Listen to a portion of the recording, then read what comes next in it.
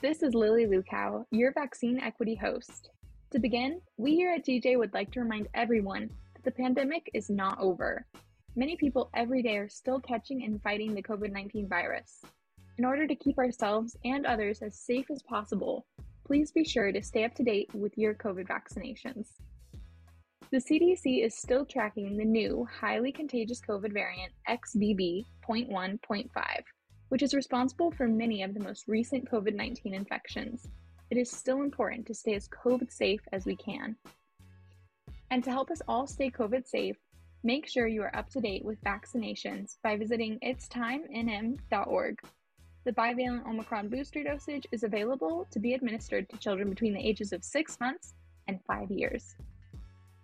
If you plan on boosting yourself or your child, please remember that the bivalent Omicron dose is only available after a monovalent primary dose. The bivalent dose is a booster, not a primary dose. If you or your child have not yet been vaccinated against COVID-19, please visit itstimennm.org. For other immunization information, go to nmhealth.org. Another measure we recommend to maintain COVID safety is proper ventilation. Opening doors and windows, if possible, allows for fresh air to flow into your indoor spaces. Using fans will also help remove contaminated air from your spaces. Testing remains a vital safety practice for COVID-19.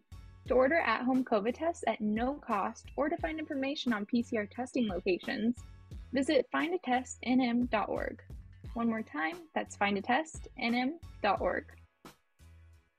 Immunizations against viral illnesses like RSV and the flu are as important as always. Stay up to date and do your part for personal and public safety. Finally, for more information about COVID-19 and COVID safety, please visit protectyourhoodnm.org. One more time, that's protectyourhoodnm.org. That's it for tonight's vaccine equity segment. Thank you, and please do your part for the safety of our community.